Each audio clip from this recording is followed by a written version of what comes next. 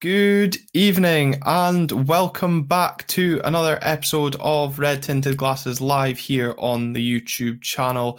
And good evening to those of you watching with us live and commenting in the comment section. Be sure to get involved throughout the show, as on tonight's live episode we look back at Neil Warnock's first game in charge, which ultimately ended in defeat at Ibrox, the Dons going down 2-1 after a couple of goalkeeping mistakes, which we'll come into, of course. And also later on in the show, we'll preview the upcoming game at the weekend as the Dons hit the road back to Hampden, but Bonnyrigg are the visitors to Pittodrie. We'll be previewing that Scottish Cup tie and kind of looking at what now for Neil Warnock after the game last night, is probably the real pressure starts in a run of games where wins will be expected from the fans. But Callum, let's take a look back at last night. First and foremost, what was your initial full-time thoughts? Because the game ended in defeat, but I think there's reasons to be positive from it. Is that fair? I think so. I mean, we didn't get battered, so that's a good start. I think had we not changed managers, that might have been different. I think I was disappointed to not have come away from the game with something. Not least because of the refereeing decisions, which we'll come on to, or maybe it's VAR more to blame, I guess, last night rather than the referee on field. But I was disappointed that we didn't get anything from the game. I think there is reasons to be encouraged. However, some reasons on display to be discouraged also, which we will also come on to. And I'm sure a lot of you probably can already tell what I'm hitting at there. Yeah, exactly. And obviously being an Aberdeen podcast, there's going to be a lot of bias towards an Aberdeen opinion. Of course, trying to even it out because of the unbelievable bias we saw last night on Sky Sports news coverage, even in Kenny Miller in particular. But we'll take a look at the team news before we get into the action, first of all, Callum, because we tend to look at the team news on the podcast. And just two changes from the team that started the weekend draw over Celtic. Johnny Hayes making a return to the team in place of Dante Polvara, and Killian Phillips put on the bench, and Leighton Clarkson preferred behind Bojan Miovski instead of the on-loan Crystal Palace midfielder.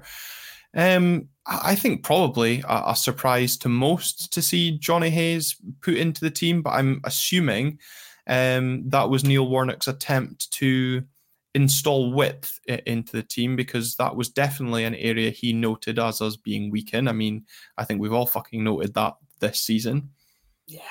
Also, as well as with perhaps a bit of experience as well, Warnock strikes me as the type of man that enjoys a bit of experience in his side. And to be honest, other than the slip in the build-up to the Rangers' first goal, I actually thought Johnny Hayes came in and did pretty well. I thought he helped out Jack McKenzie a lot down that left-hand side. To be fair, when you're up against sort of Tavernier, a lot of your work is probably going to be going back the way, just because of the way he plays, how much he bombs forward. And I thought Johnny dealt with it pretty well. I don't know. I wasn't sure whether Phillips or Clarkson was going to start. For me, from what we saw from both of them last night, maybe they got that one slightly wrong. Not a lot coming off for Clarkson, but at the same time didn't get a lot of chances to sort of wave that magic wand of his. However, it was sort of 6 1/2 really. But when Phillips came on, I was certainly impressed with how he put himself about. But from an Irishman at Ibrox, I suppose you'd expect little to no less. Yeah, I think he does like to put himself about. I think that's slightly harsh on Leighton. I don't think he kind of did too much wrong, and just I know like he was quiet. He was quiet. Yeah, I think a lot of us, I mean, first half especially, we were quiet. Before we come on to the first goal, obviously, a point that Paul Donaldson makes in the comment about the fact that the second half performance was decent, but worrying we only seem to be able to play well for 45 minutes at a time, and wondering if Neil Warnock can work out how to get us playing our best for 90 minutes. And I guess, as I said, coming into the weekend and the run of games that we've got coming up, especially with a heavy run of home fixtures, that's definitely something that Neil Warnock's going to probably want to get out of this team. I think so, and I suppose given the last sort of two fixtures, um, it'll be very different tests in the remaining games up until the split. Pretty favourable run up to the split now that we don't have to play Hearts, Celtic, or Rangers, and the fact Hibs is at least at home as well, considering Mm-hmm. we just can't win in Edinburgh. It seems like, so I'm sure Warnock will get it together a little bit, and we said it prior, and he even said in his interviews, or alluded to it anyway, that he didn't have much time to have any bearing on it. One sort of training session. Mm-hmm. So hopefully now, a decent few days going into the Bonnyrigg Rose game at Pittodrie should be a decent crowd as well. Mm-hmm. We'll maybe see a little bit more of that Warnock influence. Yeah, maybe. And I wonder going into the weekend's game if we'll see changes based on performances. Last night you weren't impressed by Leighton Clarkson, or quiet, sorry, not to right. Yeah. One area of the pitch I'm sure fans will be quickly looking at when the team sheet comes out on Saturday. Will Ross Doohan make his competitive debut for the Dons? I mean, if he doesn't make his competitive debut on Saturday, how shite must he be? Because when you go to places like Parkhead and Ibrox, or play opposition that it's naturally going to be a harder game, what you do not need is players gifting goals to the opposition. And the first goal just seems to be like a catalogue of mistakes. Johnny Hayes, obviously, as you mentioned, having the slip. Whether that distracts Kelle Roos or not, but Jesus Christ, the shot is so tame.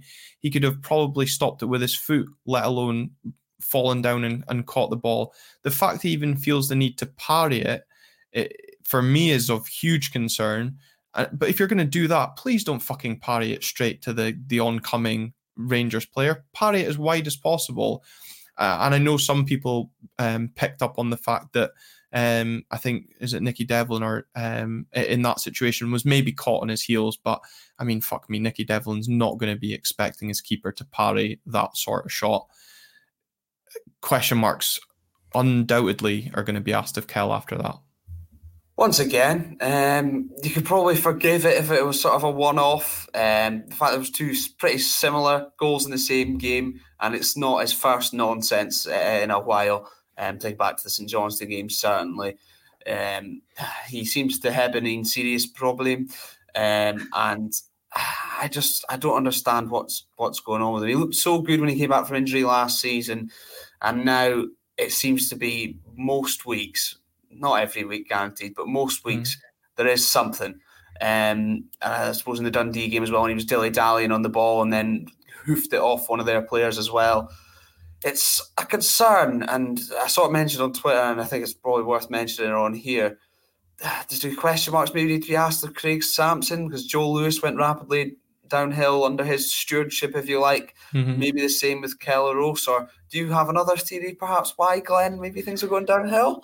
Yeah, well, obviously with the Dutchman being out of contract in the summer, there's rumours he's been talking to Hibs. Kind of makes sense now with the news coming out of Hibs and the money that they've come into. Maybe there's a decent financial offer that's coming up. Maybe thinking about the impending birth of child number 2, and speaking to other clubs. Maybe his head's not in the right space just now. And the comment on screen from Kaiser said months ago that Roos needs dropped. That's now 12 goals this season he's been at fault for. I'm trying to work out the goals that make up the 12 that Kaiser mentions. But I do agree with the last point there. We win that game last night if he's not playing well. Maybe not win, but I don't think we certainly lose the game if Roos isn't playing. But you just need to look back at the St Johnstone game. I think we win that game if it wasn't for Kelle Roos's rush of blood. Question marks for me as well around the Dundee equaliser in that game. Although saying that, if he has confidence and claims both those crosses, we're probably not speaking about Neil Warnock being manager right now. I suppose that's very true. And you mentioned we'll be keeping a keen eye on the team sheet on Saturday to see if Ross Doohan gets a chance. I hope the new head of recruitment is keeping a keen eye on the free agent goalkeepers on Transfermarkt. That's what I hope at the moment. Yeah, well, I'm glad Kyle Roos has made it easily identifiable, the first area that the new head of recruitment needs to be researching anyway. But as Dart says, he's really putting himself in the shop window for the summer with some of his recent performances. And Sam Gordon suggesting Mitov from St Johnstone, a keeper that's impressed this season, as a possible replacement. And I wonder if Benjamin Seagrest could be tempted away from Celtic. Obviously, he impressed at Dundee United and has just sat on Celtic's bench for a long time, picking up a nice healthy pay packet at the same time. So, certainly looking domestically, there's a couple of options there before we even look at mad Balkan bastards that I know people would love us to fill our team with. Certainly. I mean, the two goalkeepers there, I was really impressed with Mitov when we played St Johnstone just recently. Benjamin Seagrist was fantastic at Dundee United, and then hasn't played at Celtic. Maybe he thinks it's time after picking up that healthy wage to go and play, because he's sort of getting up, and I think he's early sort of 30s just now, coming into the prime of his career as a goalkeeper, or in the prime of his career as a goalkeeper. Maybe he's thinking it's time to go and play somewhere, and this would probably be a pretty good spot for him.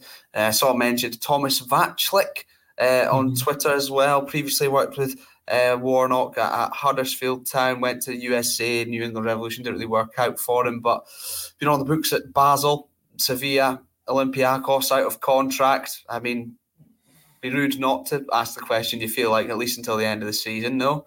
And another Czech Tomas in goals. Who wouldn't love it? It's funny, though, because I saw someone say, well, we're not going to take a goalkeeper who's out of contract because they're not going to be match fit. Does a goalkeeper really need to be match fit? Maybe just for sharpness, but does just that really matter? Himself on the deck in the back garden a few times and get up quickly, he'll be fine. Speaking of Czech Thomases, I remember seeing Thomas Cherney's Instagram. I think he was at Pataudry on Saturday, and we're undefeated when he's featured on Red TV. I can't believe they didn't wheel him out last night. No offense to Lee Mayer, who was coming in for Steve Tosh in the co-com seat, but that's a nice little superstitious stat. But an interesting comment, and I'm sure one that's been discussed a lot as well from Dan D. Roos's best spell coincides with having a decent keeper in Jay Gorter on the bench, pushing him. Of course, Jay started for a period of time when Kyle Roos was injured last season. And then we kind of saw the back end of last season, the penalty save against Hibs sticks out in what was kind of almost pivotal in that kind of run in the end of last season. Again, does that kind of look at the weakness on the bench? I don't want to criticize Ross Doohan too much because we've not seen him to be able to judge it, what he's like. But what does it say if on Saturday Ross isn't given at least a chance to show what he can do? Yeah, it would probably say quite a lot. Yet I would also do hark back to the not so glowing reviews from Forest Green Rovers fans when we signed him. Yeah, or and another stretch, Brogan Coates saying Bonnie Riggs the perfect time to get Tom Ritchie a first team start. Can't remember the last time we played a youth keeper, and Skokesker is backing that comment up as well. But with the greatest of respect to Tom Ritchie, the Scottish Cup is our last opportunity to win silverware this season.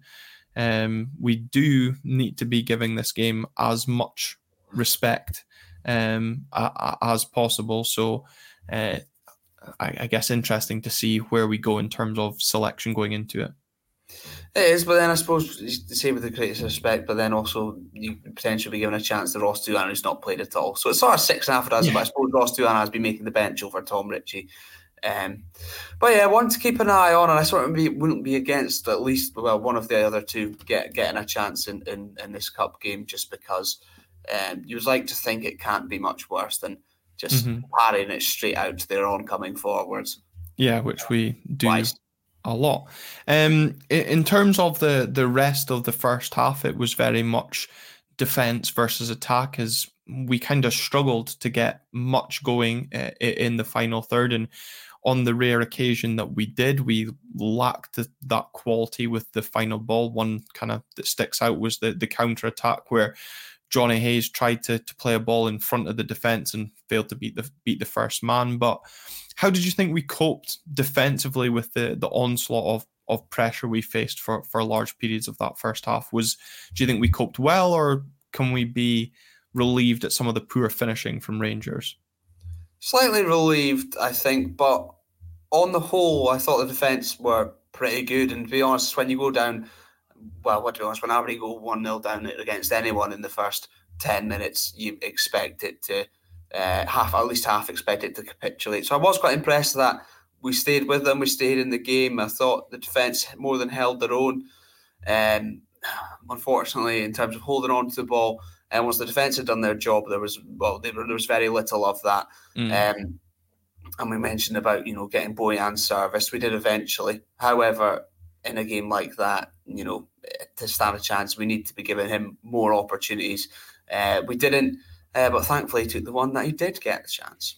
Yeah, he did. And in terms of the defence, I think we were really resolute. I thought Nicky Devlin coped well enough, certainly up against a pace merchant like Rabbi Matondo in that first half. And his poor crown jewels, if they weren't bruised enough from Saturday, they got another damage in the second half. So he's certainly putting his body on the line. If I know people have been a bit critical at him for the goals, you can't say he's not putting everything on the line for Aberdeen at times. Oh, he's putting his body in harm's way, all right. On a cold night, you imagine, down there too. Can't have been fun.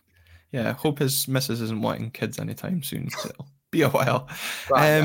But a player that's kind of come in for criticism, is it fair to say, or maybe questioning whether or not we should be looking to sign him on a more permanent basis if the option arises, is Stefan Gartenmann. Paul Donaldson saying Gartenmann has been poor the past few matches, but he was a lot better last night. I'm sure he woke up with a sore head this morning because he seemed to head absolutely anything that came in his direction.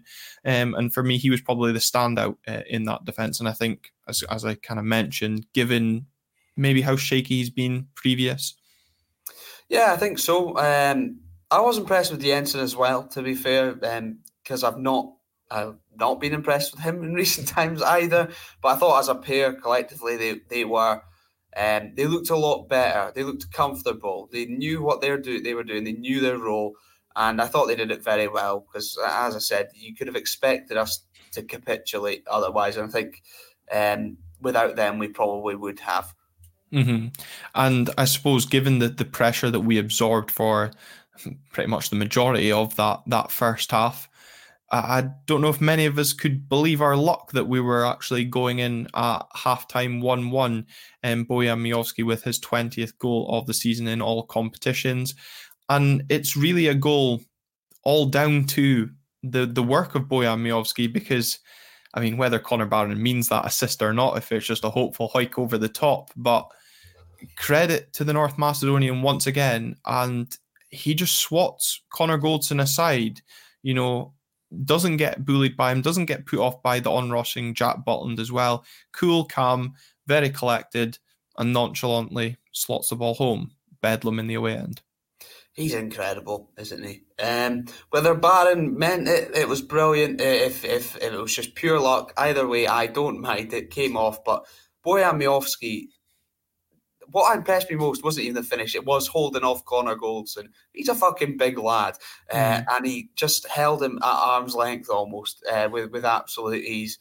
And then the finish was incredible too. I mean, you're sort of running out of superlatives at this point for Bojan Miovski every week. He seems to be sort of bailing us out of the shit at times. And God, let's just enjoy him whilst he's here, because by God, is he a good striker. The best I've seen maybe in my lifetime in terms of actual technical quality. Adam Rooney, obviously a very good goal scorer, purple patch from Sam Cosgrove. Outside that, we're probably struggling, in fairness. But I think the best I've seen in my lifetime, that I remember anyway. Yeah, no, I was having this discussion with a couple of guys at work, and I think obviously we show our age and maybe kind of some of the audience that listens to our show in comparison to the other Aberdeen podcasts that are out there, when we would naturally say that Bojan's the best striker since Adam Rooney. I've been supporting Aberdeen since 2002, and I try to think this some of the strikers that I've seen in that time. You've got Lee Miller, Darren Mackey, as you say, Sam Cosgrove. There's nobody that kind of sticks out as effective as Bojan, and a couple of the guys at work were saying that probably for them it's the best since Duncan Shearer, and that's a comment that is echoed by Paul Donaldson. And look, he's a striker that we have to enjoy, whilst we have him, because it does feel inevitable that come the summer, clubs will be coming in their droves. And look, we've got to count our lucky stars, and also feels a bit beggars belief that nobody tested the water in January, and whether, as Chris Boyd mentioned last night on the Sky Sports coverage, that finances potentially played a part in no club doing so in January. I for one, I'm grateful. And since we didn't do the research, Lee Seymour did it for us instead, saying he did some research last night, and 17 of Bojan's 20 goals have been responsible for a positive result or a draw like HJK Helsinki. Others in the team need to start helping the guy out. Or, as Callum puts it, we'd be in the shit without him. I certainly think so. I know it's been a little time since you said it, but you mentioned showing our age there. I don't think it's your words that show your age, Glenn. It's your baldy head. Yeah, well, there's that too. But look, it just shows that the absolute importance of having a goal scorer in your team, and somebody that can drag you out of a situation. You look at Livingston and Ross County, who are struggling for goals. Thankfully for us, we've got someone that we can rely on, and just wood that between now and the end of the season he can stay fully fit.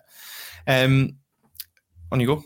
What I would mention, however, is Celtic fans, Rangers fans on Twitter going, I can't believe we didn't sign him for 4 or 5 million. That would not have fucking got you. Come on, let's be honest. That would not have got you. He's definitely going on to bigger and better things than Glasgow. He'll be going to one of the top 5 leagues, whether that's down to England or Southampton if they get promoted since Darren Mowbray's there. Or I think he's expressed desire to play in Italy at some point. I don't know if I'm making that up, but it just feels like he would hit it off over there. Get your heads out of your arses. How about that? Yeah, and it's even journalists as well. So like, I can't believe Celtic and Rangers would be stupid not to buy him. He is a class above both those sides.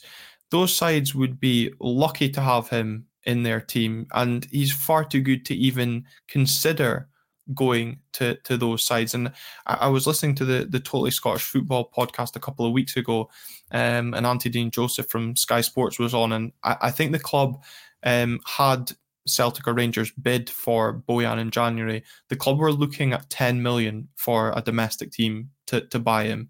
Would have probably accepted a little bit less from England or elsewhere, but his understanding was that was kind of the price tag Aberdeen had put on Bojan's head for any kind of domestic bid, and immediately that blows all of them out of the water. But just shows the kind of value that is on his head. And Joe Lewis last night in the coverage on Sky Sports saying the club should be looking at kind of starting at 8 million plus add-ons. I think Joe is being a bit conservative in his estimation. Possibly. Credit, however, to Joe. First of all, he's training with Man United sometimes. That's a bit mental. Yeah. And second of all, for dealing with the clowns that are in the studio, just making it all about Celtic and Rangers, arguing about the penalty and whatnot, rather than just and comparing it to a previous Celtic one, rather than just actually looking at what's happened in front of them. Yeah, you said Joe Lewis's career kind of went on a bit of a decline with Sampson. Yeah. He's training with Man United. He won't be thinking that. Before we go on to the second half, I just want to pick up on this point as well from Wee Dave, where he says we should be assessing potential replacements for Bojan. We'll have money to spend. Let's not just forget the money potentially coming in from Bojan Miovski. We've got the money from European football, and with some of the prices being touted around Lewis Ferguson and this 20% sell on, we have got a lot of coin that Cormac can dish out this summer for, of course, a new management team. Certainly, and perhaps I can't remember if there was a selling clause in the Ramadani deal as well. I mean, I don't know if his performances are quite what they were in sort of first half season for Lecce, but if teams still sniff around him, obviously it won't be as much as we'd probably fetch from the Ferguson sell on. However, if there's anything, every little helps. Well, Ramadani's also got the Euros in the summer to impress as well.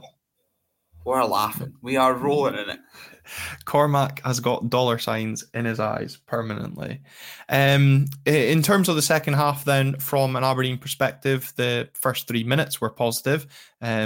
We won a corner and tried to start on the front foot, but after that, it was pretty much as was in the first half, soaking up as much pressure. But I can't help but feel, Callum, we were doing a decent job of soaking up the pressure.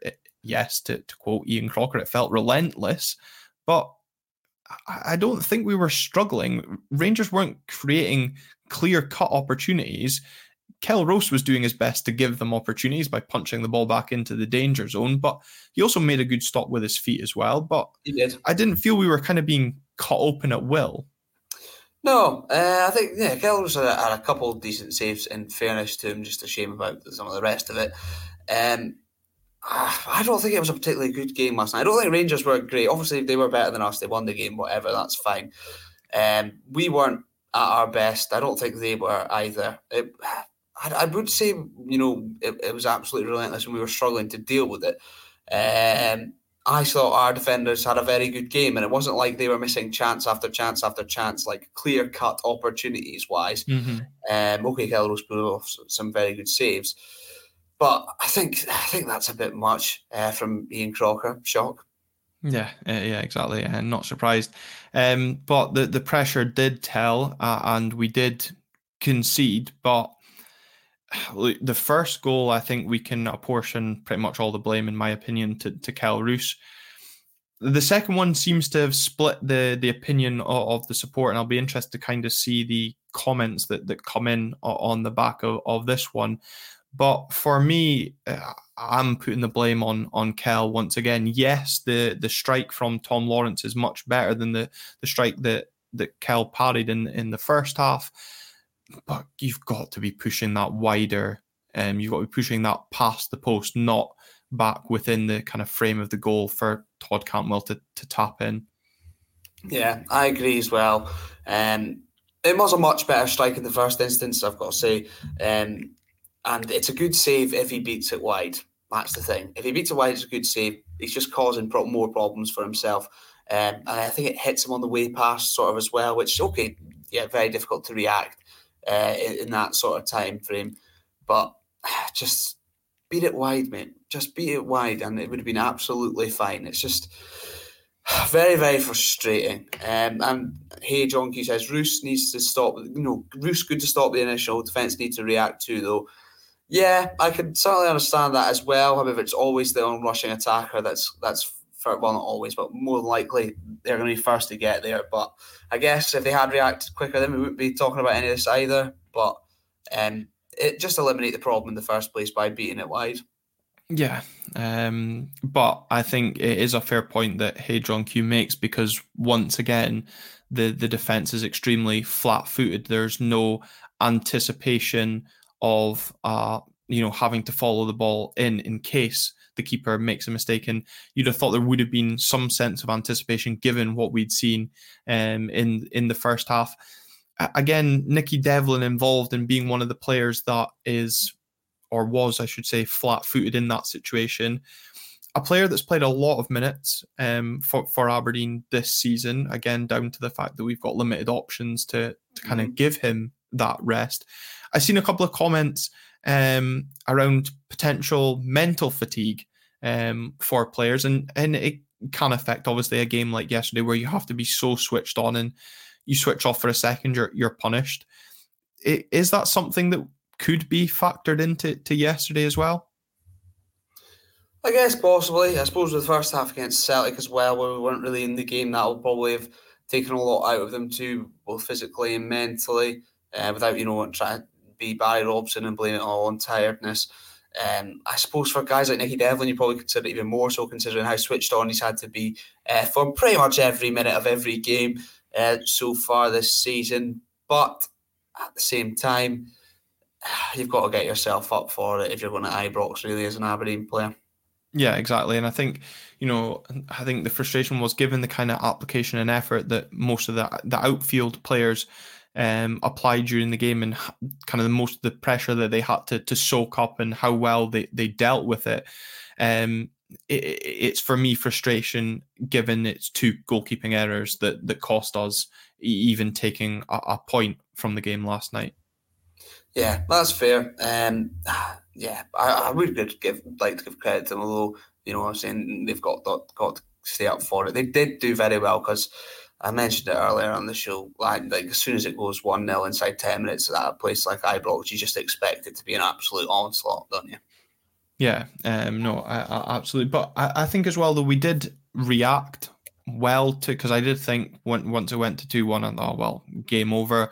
But I thought Neil Warnock was proactive in his changes, and I've brought on the likes of Duke, Shayden Morris, Dante Polvara came on as well. And I thought all the changes last night had a positive impact on the game, or certainly positive in terms of going for an equaliser. We didn't make changes that were questionable to just accepting the result.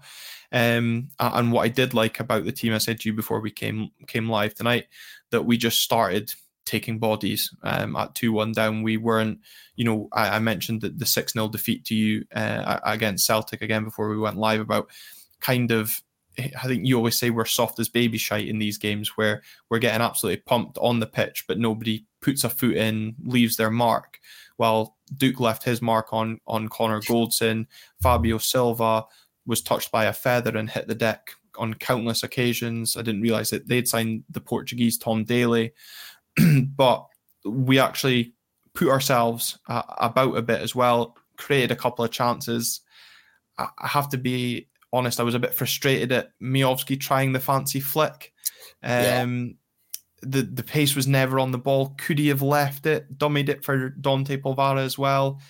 I just didn't think it needed to be fancy in that situation as well. But you can't fault the players for not being able to create once we went 2-1 down. No, Almi obviously on, even if he takes it in and then tries to just get a half yard to get the shot off, and then it would be difficult if he does manage to get a shot off for Butland from such close range, so many bodies between him and the goal. On the substitutes, Kevin Phillips came on and applied himself. Duke and Danny Polvara both picking up yellow cards. Shane Morris, unfortunately, running the ball out for a corner, but he didn't have much time to impact the game, in fairness. One thing, maybe, it's minor, but didn't bring on Esther Sockler when perhaps he could have stretched them once they'd gone down to 10. Yeah, I saw a few people mention that as well. Obviously, as you mentioned, Rangers going down to 10. Thoughts on the red card? Agree, disagree? I suppose probably the only thing I'll praise Don Robertson for doing last night was actually having the balls to stick to his on-field decision, despite Greg Aitken nailing his colours to the green or blue mast of Glasgow by calling him over to even look at that decision. I can't believe he got called over to look at that. And honestly, full credit Don Robertson for sticking to it, especially at Ibrox, when there's 50,000 of them being for your blood to change the decision. Probably can't have been easy. So credit to him for finding his spine. Red card for me all day long. Okay, he doesn't actually catch him too high, but still studs up on his boot. And for me, the worst part was the force that he went in, flying in and completely out of control. Look where the ball is by the time he actually makes contact with him as well. It's about 10 foot up in the air. It's mental. I don't know how they decided to go and have a look at it, but credit to Don Robertson, and absolutely a red card for me. Yeah. If that was Shinnie, for example, they'd be calling for his head on a stick. Yeah, absolutely. And I think for me, at first viewing in real time, I thought it was an absolute stonewall red. The first replay, I thought, this is I think, had it been the other way around, I'd have been kind of a bit raging that it was a red card, and I was like, no doubt this is going to get overturned. But I actually think the more you watch it on VAR, when they slowed it down, as you said, the extension of the leg, the way his foot's up, studs showing, I was like, what are they trying to prove here? The more they showed it on VAR, the more it was a red card. So yeah, fair play to Don Robertson for sticking to it. Obviously, the other kind of contentious issue that VAR didn't get involved in came just at the beginning of injury time, where Don Robertson found a mysterious free kick to Rangers. I thought potentially for a handball against Dante Polvara, even though it clearly hits his shoulder. A few people have believed it's for a push on Connor Goldson. I'll just say that push came after the handball. Of course, for one of two in the box. Thoughts on both of them? Either of them worthy of even a look? Because it didn't certainly seem that VAR looked at them. For me, it's a penalty. However, by the letter of the law, you can, I don't know, it's difficult because you can understand why they wouldn't want to give that, because, okay, it's going to hit him in the chest anyway, but his hand's out here. It's a handball. And supporting arm, is it though? It's not supporting him when it hits it. He's falling to the ground. That one for me, certainly, more. There's a good chance that hits the back of the net. It's stopping a goal scoring opportunity. Penalty. But and also you would probably flip it and say, if that's up the other end and that's Stefan Gartenmann's arm, what's going to happen?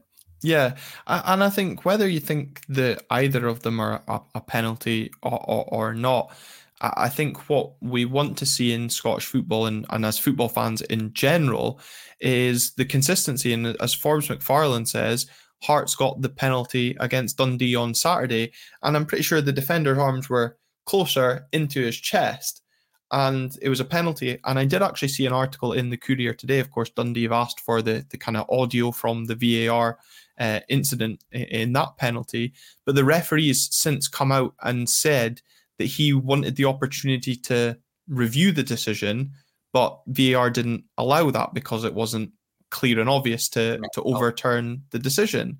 So I'm wondering again, because it wasn't clear and obvious, if Don Robertson wasn't sent to the monitor. But question marks then for me would be asked why he was sent to the monitor around the Sterling red card, because it's not clear and obvious that it's not a red card. So yeah, all we want is consistency, but it's Scottish football and it's referees. We're never going to get the two of them to match up. I think we just leave that there. I think you summed it up perfectly. Thank you. One final thing I want to discuss from the game last night before we move on a little bit is the comment from Rob McLean on Red TV to Neil Warnock in his post-match press conference.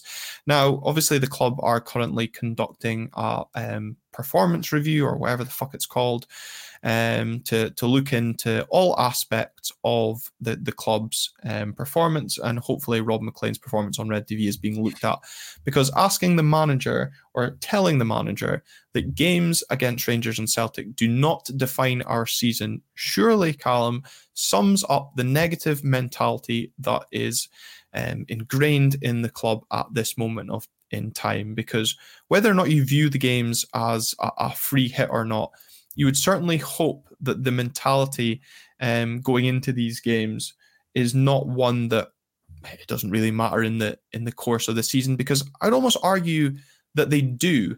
If you look at the fact that the points we've even taken off Celtic and Rangers this season, we've taken 5 points off them so far this season. Teams in and around us aren't as fortunate to have maybe taken as many points off Celtic and Rangers this season as us. So that is almost defining to our season, because without those points, we could be in a much worse position. Certainly could. I would also argue that just look at last season, that win against Rangers at Pittodrie, that really did help define our season, simply. It sort of spurred us on, essentially. And without those 5 points, we'd be 1 point above the playoff place this season. So Nonsense, really. I can understand like sort of the free hit looking at these two games in particular. One right after we sacked our manager, the other one right after we've got the manager in the door. But it's a weird comment because last season a massive game against Rangers helped us hugely getting third Mm-hmm. and European football and all the rewards that came with that. And this season we would be seriously in the shite without those 5 points. So, and I suppose other teams will probably take points off Celtic and Rangers as well, and we want to try and do more of that than the other sides. So it's a very odd comment in general. Yeah, and I was thinking about this whilst I was walking the dog this afternoon, and thinking that, if when you look at teams coming up against Celtic and Rangers, you're probably thinking, well, they're probably going to lose, so we've got the opportunity to make up the ground. Although, as long as it's not Parkhead, because we've already seen the likes of St Johnstone and Motherwell go to Parkhead and pick up points this season. But for a club like Aberdeen, we should be going in with the mentality that we can compete with these sides. We shouldn't be going in with the greatest respect to other teams in the league. The mentality that whatever we get is a bonus. We should have the mentality that we can pick up 3 points going into this game. Everyone in the league should be going into the games like that because Celtic and Rangers haven't been particularly good. Okay, Rangers have been a fair bit better since Philippe Clement came in. We've seen plenty of occasions this season so far that Celtic are not much use. They're just a little bit more use than the rest of us, essentially. But they're not world beaters, especially given the resources at their disposal. They should be a lot better than they are. Yeah.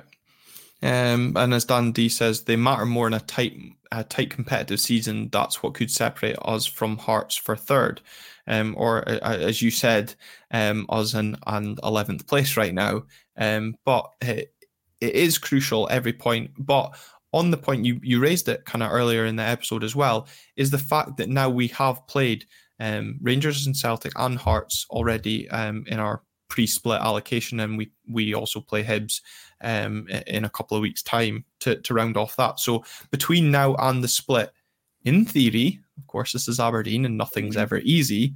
And we know what drum you like to beat. Remember, for those of you that have been regulars of the podcast will remember how Callum said we were going to romp the points in October until postponements, and Barry Robson ruined that for us. The games should be favourable for Aberdeen. And as I said, certainly if you look at our next 4 or 5 fixtures, I think 4 of our next 5 fixtures are at home. It's an away trip to Kilmarnock is the away one in there. That's in all competitions because, of course, the first of those games is at Bonnyrigg this Saturday. This probably, starting on Saturday, is where Neil Warnock and these players will be judged between now and the rest of the season, because this is when us as fans will now expect positive results and 3 points, especially in the games at home. Certainly. To be fair to myself, okay, I fucked up the October thing. However, I did highlight this sort of run up to the split as soon as the fixtures came out. Obviously, it's been a bit changed given the postponements and things. But I had the thinking that we might be a bit shit when we're in Europe. I don't think we'd be this shit. However, that's a decent chance once we're presumably out of Europe to get things going again towards the split. And that it is. You'd certainly expect us to start working ourselves up the table, which I'm kind of hesitant to say. But with someone as experienced as Warnock, with a side that, okay, maybe struggling for confidence prior to his appointment, but there's clearly quality in there. We've got arguably the best striker in the league. Probably depends who you're asking, us or Hearts fans, really.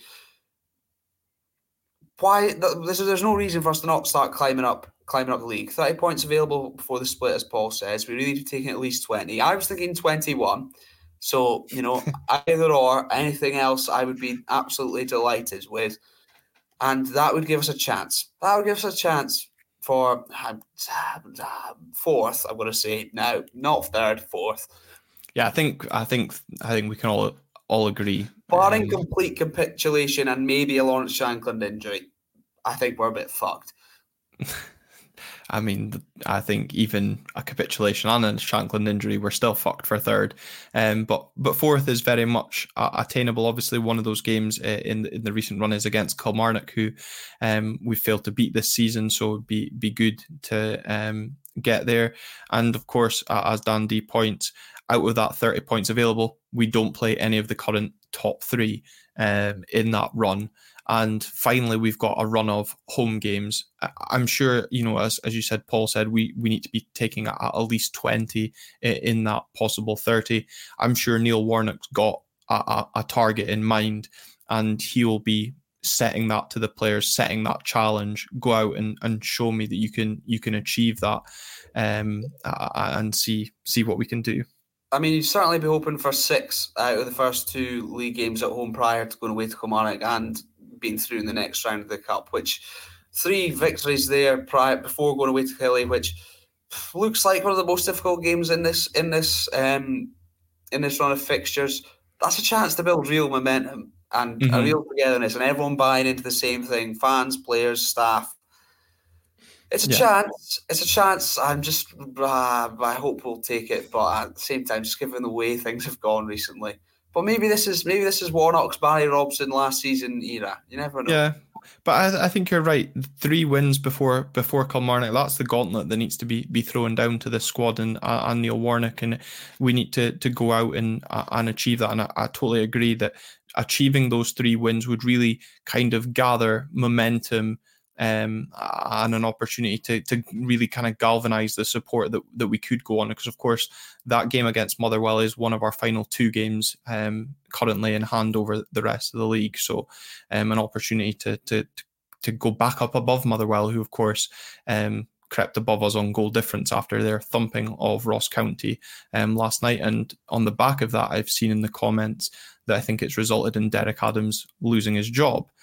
So could it be a quick return to management for Barry Robson up in Dingwall as well? So God, we've still got to play them before the split as well. God, imagine. Now that would be something if Barry Robson jumped into the hot seat there.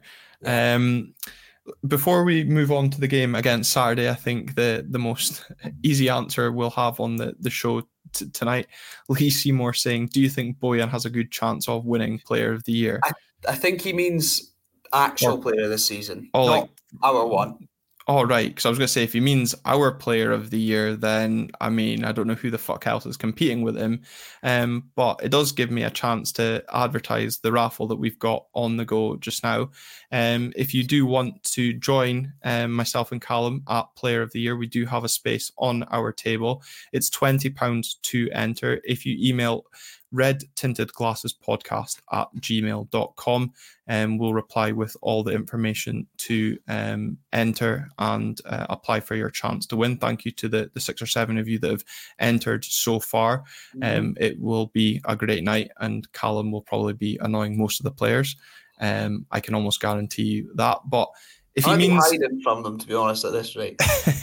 If Lee does mean in terms of the Scottish Player of the Season, then for the whole league, I think he's certainly got a chance, given how bad we've been and how many goals he scored.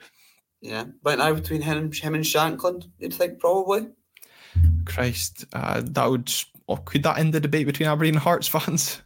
I don't know. I think once Bojan's scoring 15 goals next season for Sampdoria, whoever, then that'll end the debate. But I think right now it's between those 2. So yeah.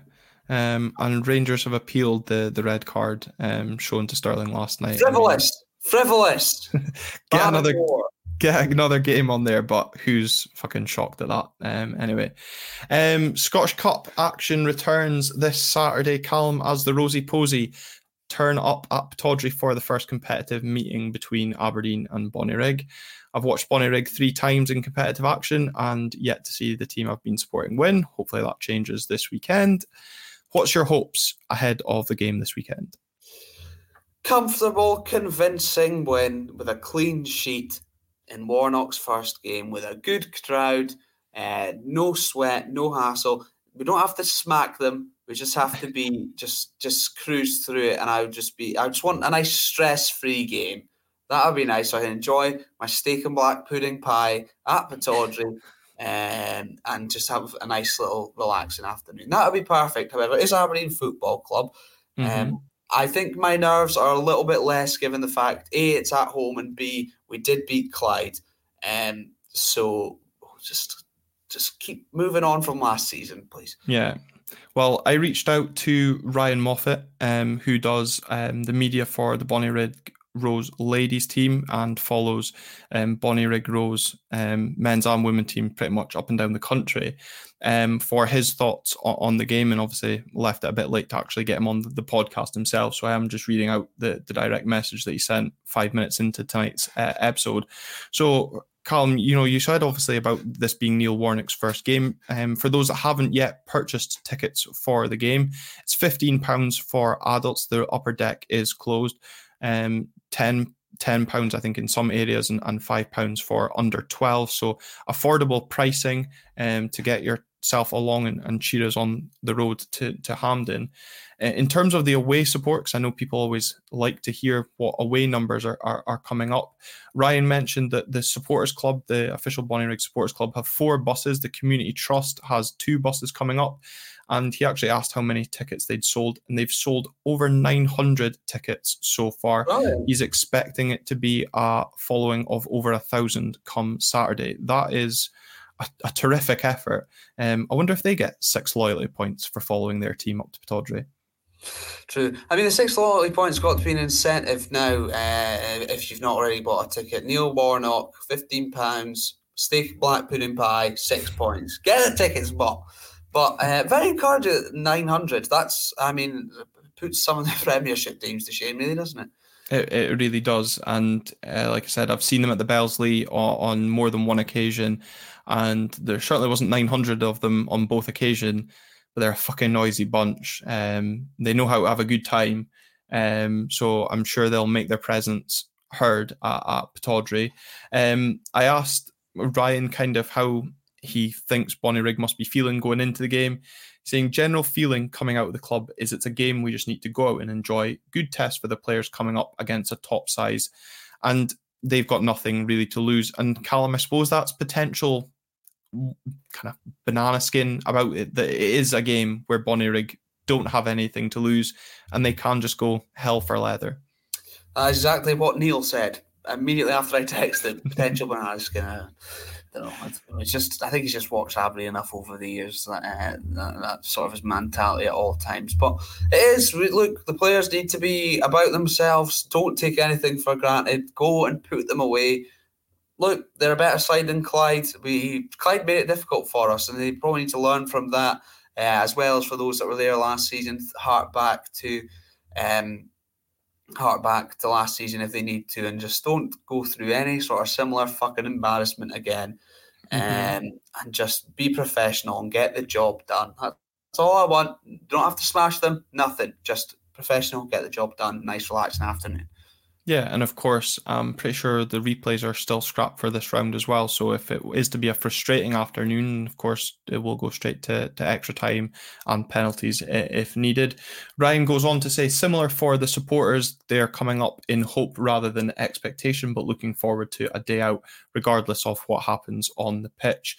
They're expecting a big crowd, given, of course, it's Neil Warnock's home debut, and I'm sure those at a higher level in Bonnyrigg must have been rubbing their hands as soon as Neil Warnock was appointed, knowing that it might add an extra few hundred, if not thousand, to the gate on Saturday, which will only benefit Bonnyrigg financially as well.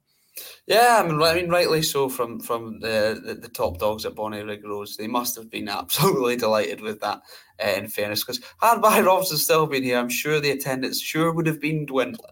Yeah, absolutely. He mentions that they need to be defensively solid and will probably rely heavily on their keeper, who's Paddy Martin. He's been outstanding since joining the club, so hopefully he'll frustrate the likes of Miovski.